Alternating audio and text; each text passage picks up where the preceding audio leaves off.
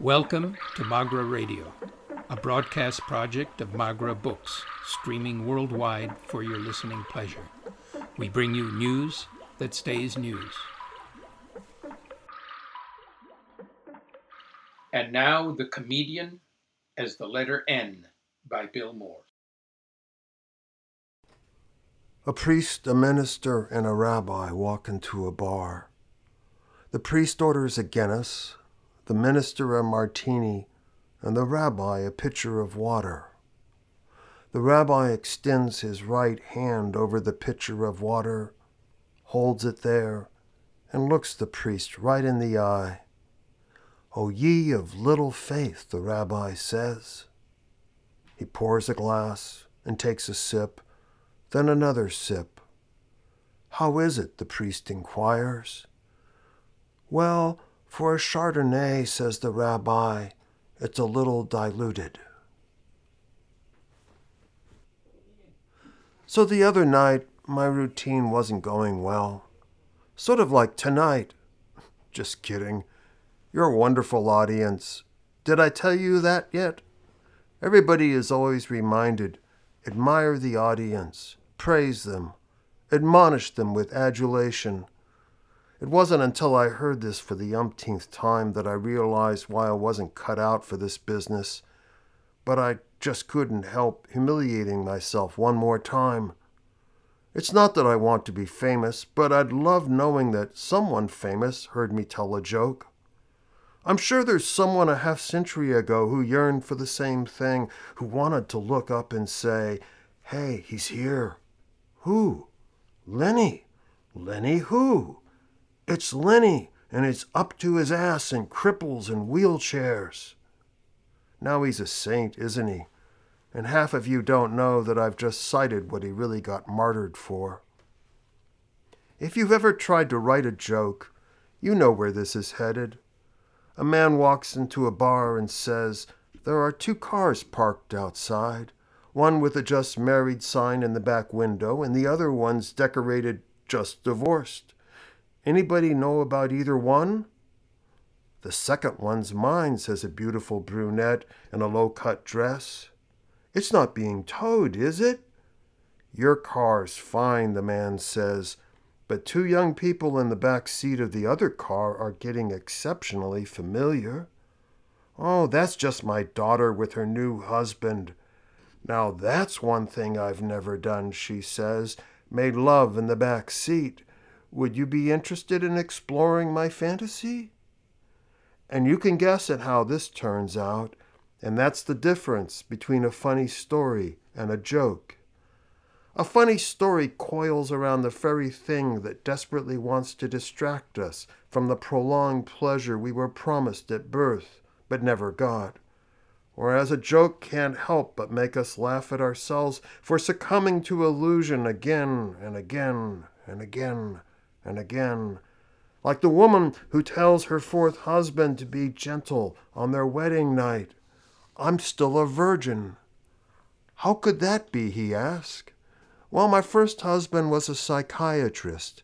He just liked to talk about it. My 2nd, a gynecologist. He would only look at it. My 3rd was a veterinarian. He just coughed up hairballs." So the show the other night wasn't going well, and someone yelled, "What do you do when you're not being funny?" That was a good question. Once I had given myself permission to be funny, I mean to be funny in public, that's all I thought about. What makes other people laugh?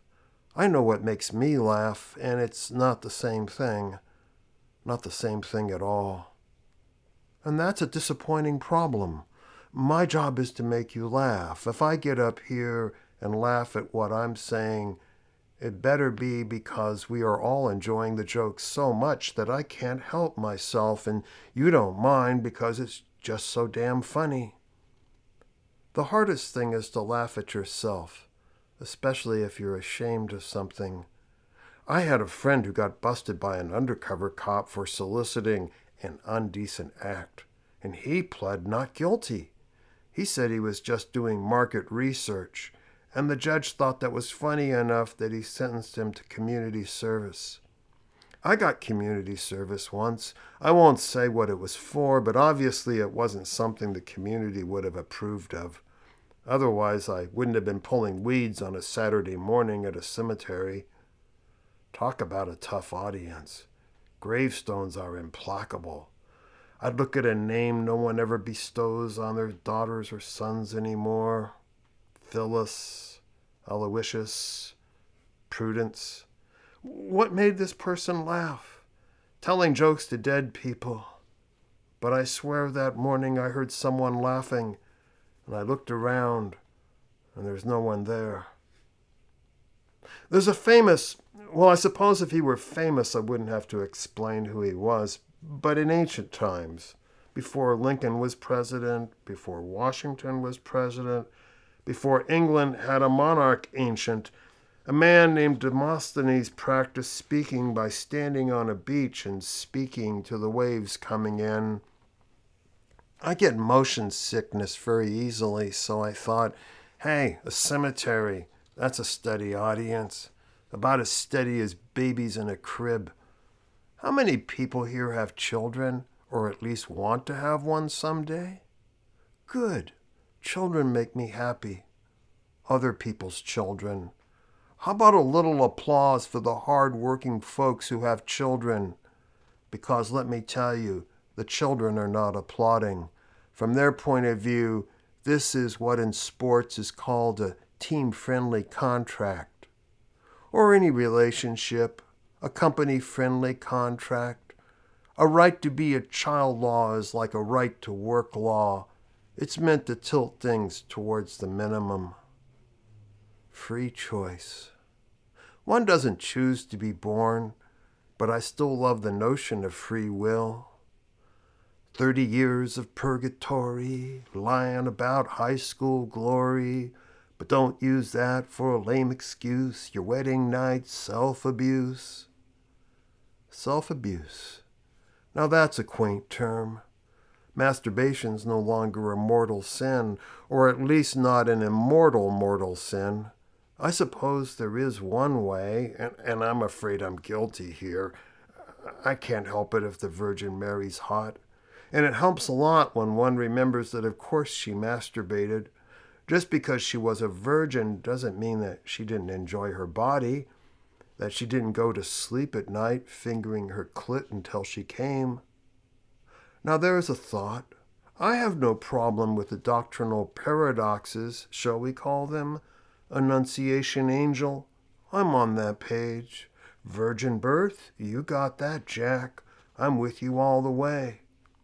But if you were to insist, as a matter of papal infallibility, that the Virgin Mary, however, is a woman without a clit, well, I hit the pause button there because, you see, she is perfect in body and mind. Therefore, she would have to be perfect. Her clit would have to be perfect. Lenny Bruce ended up in jail for less than this. It occurred to me to get up here and to do his routine because no one would even recognize that it's his routine, not mine. To is a preposition. Come is a verb.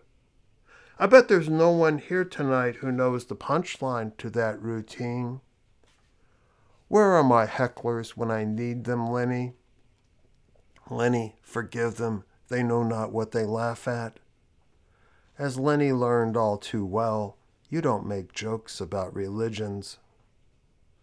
God walks into a bar with a priest and a minister, and the bartender says, "Who's buying?" God says, "I lost a bet. I am." The bartender pours around. They drink. It's very quiet. God indicates another round. He pays again. And finally the bartender says, "Hey, would you mind telling me what the bet was that you lost?" "Oh," says God, "they said that they were funnier than I am. So I got up in front of a congregation. I disguised myself, of course. And I bombed. A tough audience, I tell you. And these two were sitting there, and they even invited a rabbi in and an imam too, and they all sat stone-faced in the front row. And this isn't meant as a joke, but a little life lesson. We all think there's something we could do if we had half a chance. I'm sure all of you think, I could be a comedian. What you don't realize is that you already are. No human being gets through life without being a comedian. It's in our DNA. Why do you really think we got kicked out of the Garden of Eden? Adam and Eve were doing imitations of God. I'm so kind. I'm so generous. In an affectionate, light-hearted sort of way. But God didn't see it that way. You think I'm so funny, huh? Hit the road. See if you laugh out there. And we did. And we have. And we do. God bless you. And if he doesn't, may you at least get home safely and embrace the ones you love one more time.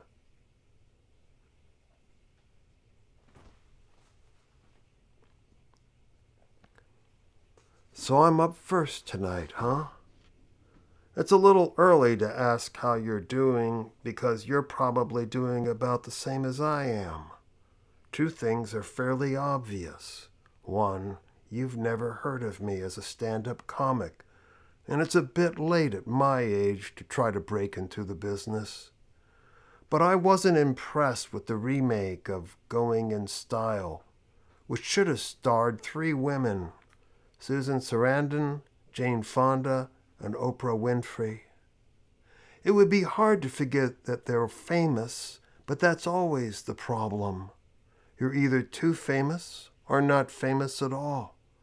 It's the paradox akin to a cow chewing cud. Burp it up, sluice it down. I like paradoxes. They should be funnier than they are. How's it going out there in Chairland? Give your memories a little leg room. Can you stretch out?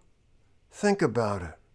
If politicians really wanted to do something for us, they'd pass a law. Airlines must provide each passenger with at least as much legroom as you get allotted at a nightclub with a $500 ticket. Think about it. If you were paying that much to be here tonight for a couple of hours, the same amount of time it takes to fly halfway across the United States, wouldn't you be pissed if you only had as much legroom as you do on a plane? I had other careers before I got desperate enough to risk humiliating myself in public, but the yearning for a quirky kind of immortality is hard to resist, isn't it? There are lots of people who are funny, and when your friends laugh, they aren't faking it, any more than your spouse is faking it when he or she comes. Yes, he. Any woman who thinks a man has come every time he penetrates her is living in a porno fantasy. Fortunately, comedy is easier than orgasm. The truth is that it's very hard to get any respect in show business once you pass that age of, I don't want to say the number. The same way that toilet humor was once questionable, now it's age that's obscene. Those 7 dirty words, more like 7 dirty numbers, each one more inexcusably obscene. And I am only talking about it as a way to distract me from my real worry. I try to stay optimistic. After all, no one wants to be around a grouchy fortune teller. But I am getting older, and I can't help talking about it. One of my youngest friends, I won't say how young, but he still has his fair share of gray hair, told me last week that he wanted to take me out to dinner as a way of thanking me for all the years I've mentored him. And so we were enjoying our second glass of wine, and I said, look, I promised myself that I wouldn't be a downer tonight, wondering how much longer I'll be able to hold out. But I'm not giving in to that temptation. I repeat to myself every morning and every night, there's still a fair chance that I'll live to be 70. And my friend says to me, but Bill, you turned 70 6 months ago. Yeah, I say, and I don't want to take my good luck for granted. Right now, I feel more like an overdue library book that got an extension. It's really quiet out there. It's so quiet I almost wish, that one of you would start heckling me. But of course, that would be the end of my act because I am not one of these comedians who has snappy comebacks. Before I decided to give this a try, I asked some friends for tips, and they all said, unanimously, get a lawyer. But I'm a lawyer, or at least I used to be one before I got disbarred. So I got a lawyer, and it seemed like a waste of time and money until I got a call the other day. But it wasn't about my stage act. My lawyer said she had received a cease and desist order from a phone sex company. What am I supposed to cease? It's more than that, actually, she said. The first letter was a cease and desist, but today they've actually filed a lawsuit claiming sexual harassment. There's this pause, and I hear this voice, Bill, are you still there? Yeah, I'm just trying to process this. Well, says the lawyer, don't worry, we'll deny everything. Wait a minute, what specifically did I do? You said you were going to kiss her cunt, and you didn't ask permission first.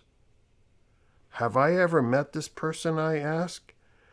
I thought I heard the lawyer say phone sex, but maybe this is a real person. I mean a real in-person person.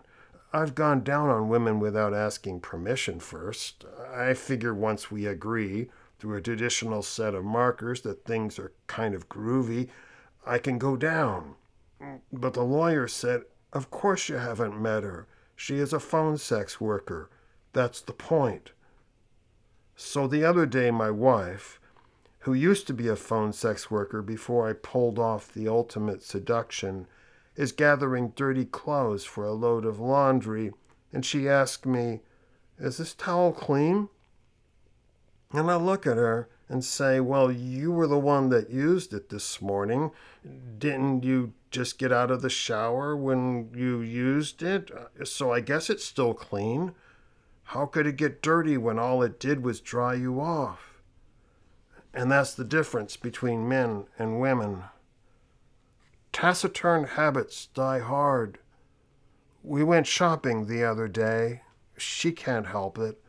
A woman sizes up a man just on his belt and shoes. That's it. Belt and shoes signals the kind of car he drives equals potential lifetime earnings equals the algorithms of a meal ticket. You know the cliche, women are good with words, men are numbers geeks. So belt and shoes time because my spouse doesn't want me introducing her at the office party and having to roll her eyes any more than necessary. Look what I picked up at the discount bin. Such a bargain. How could I pass it up, especially since he was obviously on the rebound? So it's shoe time, belt time. After all, you want to think of yourself as the star of the movie of your life. I mean, you're the soundstage, right? And you're the camera. But being the star and being the hero are two different things. The reality is you're no more the star of the movie of your life than your cat or your dog is willing to go along with. You want a film credit? Imagine a film about the pet population in your neighborhood. Now there's a cast of dozens, if not hundreds, and they're all willing to let you have a cameo. You want matching colors, right? Brown belt, brown shoes, black belt, black shoes. A man wants to look good from the waist down, doesn't he? When his wife walks in and his body's playing suicide rope-a-dope with a stepladder. How's it going, dear? Oh, just changing a light bulb and thought you might appreciate the halo effect. There's nothing more thoughtful than pinning your last words to your chest on a little folded slip of paper. Women know what handsome means. It's always a question of proportions. Size matters. The fit matters. But does the size of the fantasy fit the one you love? If not, the fantasy has to change, even if it takes an accident, because good accidents, handsome ones, cause things to fit together better than expected. You're a very handsome audience. Don't think I'm kidding, though I love to tease people. Trust me, I'm no good at heckling. Is there a good heckler in the audience? Not that I want to encourage it. I had a friend who did stand-up for a couple of years. He said that being heckled is like being at a bar by yourself, and the bartender keeps pretending to pour you a drink, and you pretend to sip.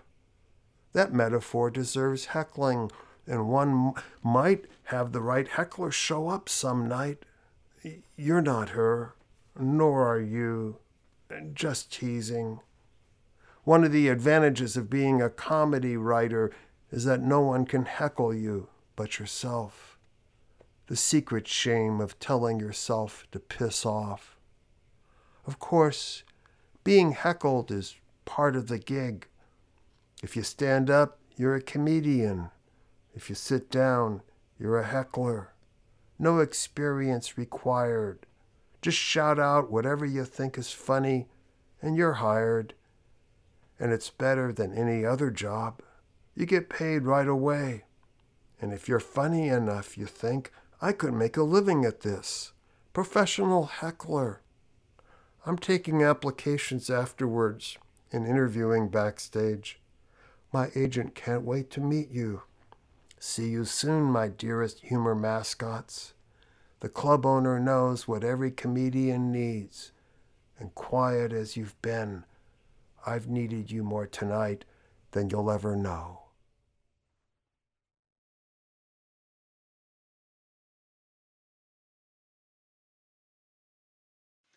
That was The Comedian as the Letter N by Bill Moore. Produced and directed for Magra Radio by Paul Vangelisti, with technical assistance by Sean Pessin.